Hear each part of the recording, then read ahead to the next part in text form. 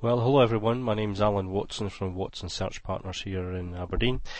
As we said last week in our first podcast, we were going to cover 8 modules over the next 8 weeks, and our first module this week is to do better interviewing.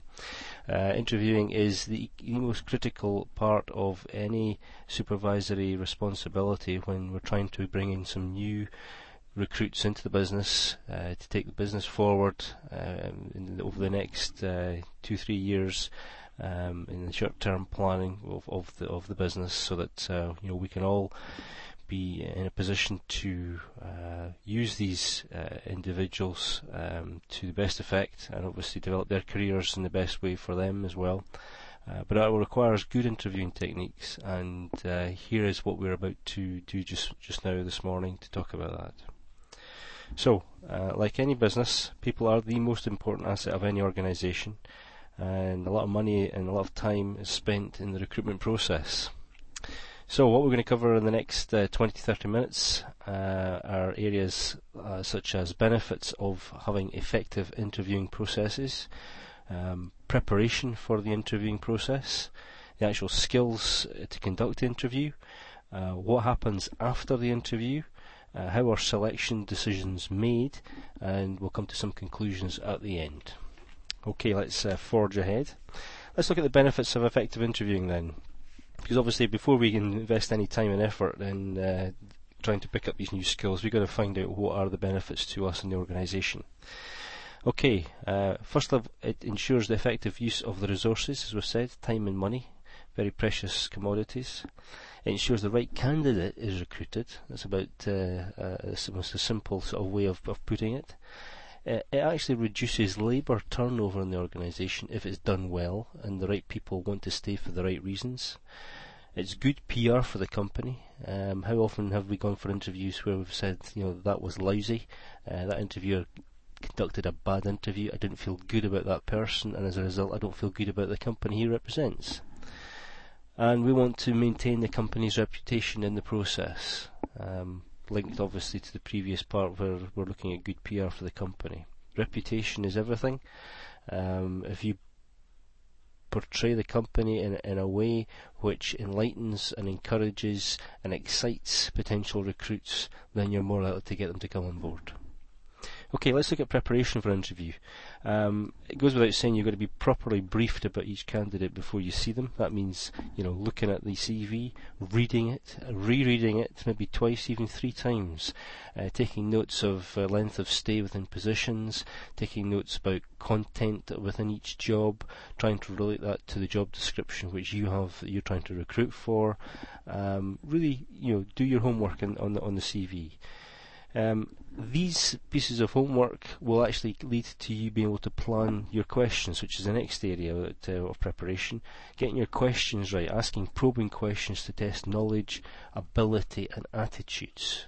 Knowledge, ability and attitudes. That's what you're trying to get to the bottom of. That's what you're trying to find out. Does this person have these 3 things in the areas that you want them to have them?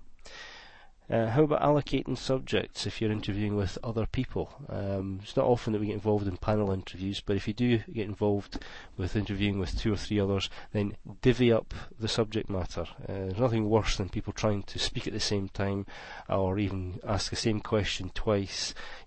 Get together, the group of 3, if it's 2 or 3 are interviewing, and decide who's going to ask which questions, who's going to ask questions pertaining to which part of the job, etc., etc. And that way you'll find it goes much more smoothly.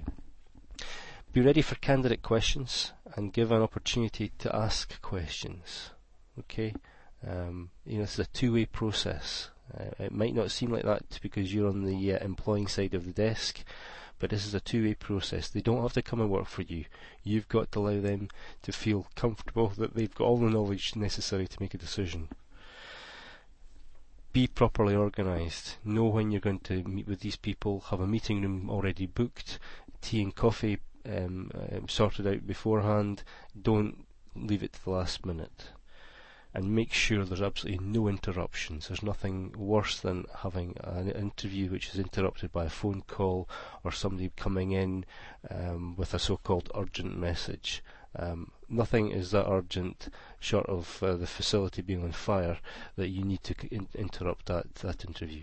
It's very rude to interrupt an interview, and it certainly doesn't portray the organisation in the best light if that happens.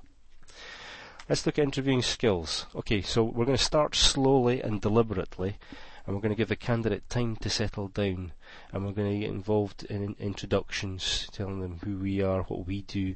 You probably do a little bit of history about yourself, maybe a bit about your own career, just to make them feel like you're a human being, just like they are. And it's a settling process. It's a process to make them as relaxed as possible before you get down to the nitty-gritty of probing them about their experience and about how that relates to the job. We're going to offer them coffee during the introductory period, and if there's biscuits, great. People are always impressed with that level of service. We need to put the candidate at ease, as I said, and we need to set out the structure for the interview. And if that means, saying to the candidate, this is going to take 40 minutes, and the first part of this is going to be just getting to know you, the second part is going to get to know what you're currently doing, and the last part is giving you an opportunity to tell me why you are the guy or lady that I'm looking for this position. So put some structure to it. Give some background information about the company and the job. You may want to do that in the first part of this process. That's a great opportunity for you to sell the position, sell the organisation, as the next step in that person's career. There isn't a better opportunity to do that in selling the position.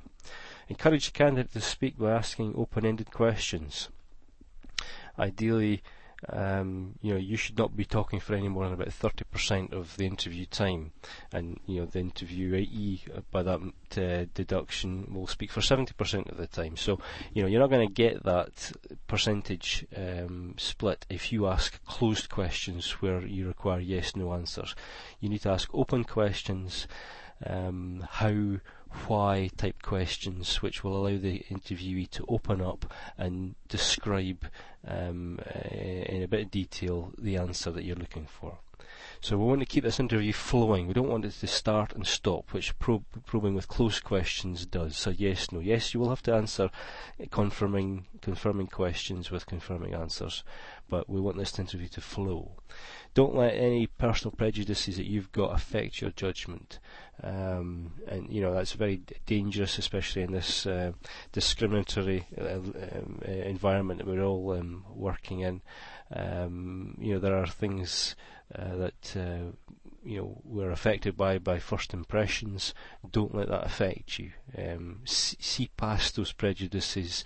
Just look for the answers to the questions that you're going to put to the individual. Watch your time.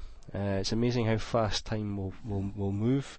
You need to keep an eye on your watch at all times and make sure you're moving the interview along on a timeous basis. Take notes without distracting the candidate, and also explain to the candidate you are going to take notes. Once again, it's just polite to tell somebody you're going to take some notes about what they're going to say. There's no need to show them those notes, but just advise them that you are going to take some notes for, as memory joggers after the interview. As I said earlier, allow time at the end for questions, and then summarise what's been covered. So, in your note-taking process, you will have some bullet points there which you can go back to and just summarise, where you've got to in that process. And just double check, has the candidate got all the information he or she needs to go away with? Should they be in a position to receive an offer, whether if there are any questions that still need to be answered for them to make that decision, then try and answer that there and then. Tell the candidate when they should expect to hear the outcome of your decision. Normally it would be unfair to leave a candidate any longer than about 2 weeks without any communication on what's going on. And even if you haven't made your decision within 2 weeks, let the candidate know that you still haven't made your decision in that period of time. And that could just be an email, a letter, whatever. But keep channels of communication open. And then, finally, candidates should leave feeling that they've had a challenging experience and that they've been fairly treated.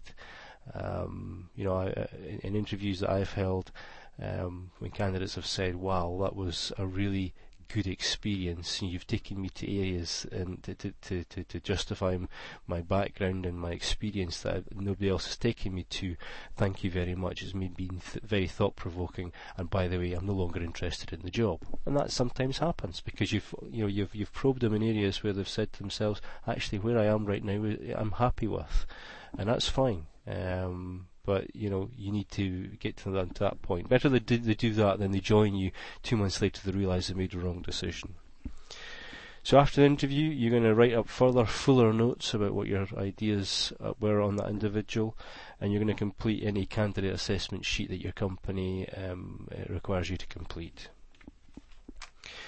Be careful of discrimination. There's a whole minefield of legislation out there which protects individuals, and must bear in mind that all selection decisions must be free from discrimination. As we know, it's legal to discriminate on grounds of sex, race, disability, and more recently in the UK, age. Watch for questions that possibly lead you down that kind of path, like do you have children, how old are you, etc., etc. But if you are going to, ask these questions, then they should be asked of all applicants, not just ones that you may feel that you want to ask.